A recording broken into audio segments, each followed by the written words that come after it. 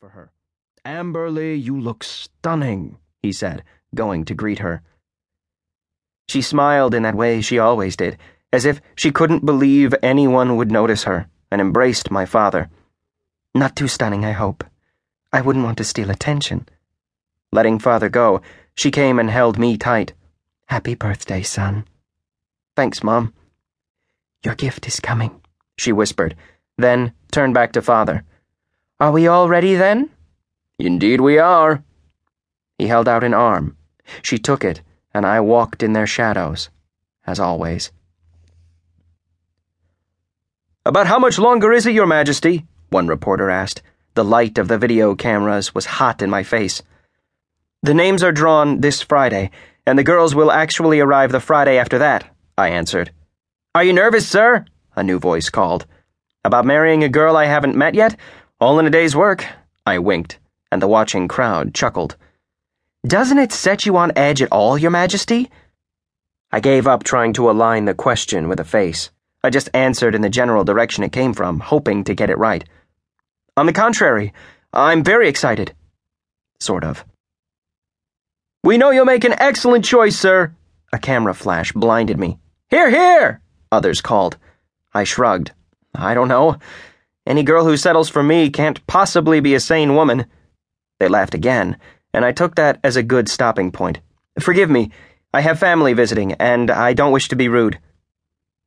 Turning my back to the reporters and photographers, I took a deep breath. Was the whole evening going to be like this? I looked around the great room. The tables covered in dark blue cloths, the lights burning brightly to show the splendor, and I saw there wasn't much of an escape for me. Dignitaries in one corner, reporters in another. No place I could just be quiet and still. Considering the fact that I was the person being celebrated, one would think that I could choose the way in which it happened. It never seemed to work out that way. No sooner had I escaped the crowd than my father's arm came swooping across my back and gripped my shoulder. The pressure and sudden attention made me tense. "Smile," he ordered beneath his breath, and I obeyed as he dipped his head in the direction of some of his special guests. I caught the eye of Daphne, here from France with her father. It was lucky that the timing of the party lined up with our fathers needing to discuss the ongoing trade agreement. As the French king's daughter, our paths had crossed time and time again, and she was perhaps the only person I knew outside of my family with any degree of consistency. It was nice to have one familiar face in the room. I gave her a nod, and she raised her glass of champagne. "You can't answer everything so sarcastically. You're the crowned prince. They need you to lead." His hand on my shoulder was tighter than necessary. "I'm sorry, sir. It's a party. I thought—" "Well, you thought wrong.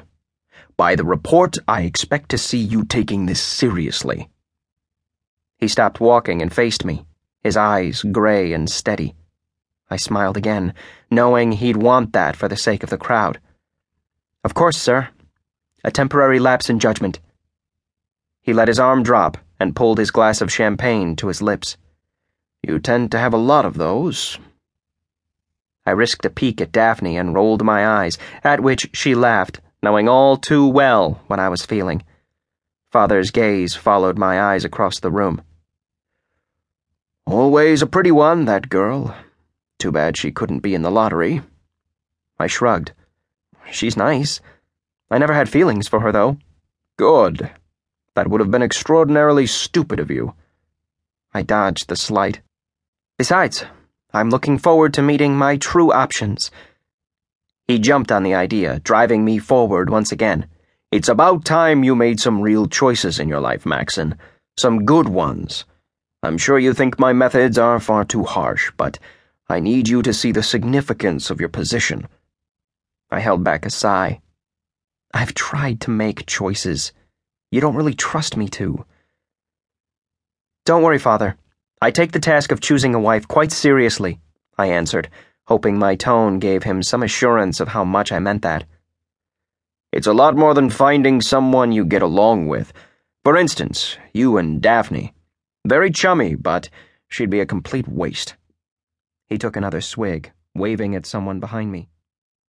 Again,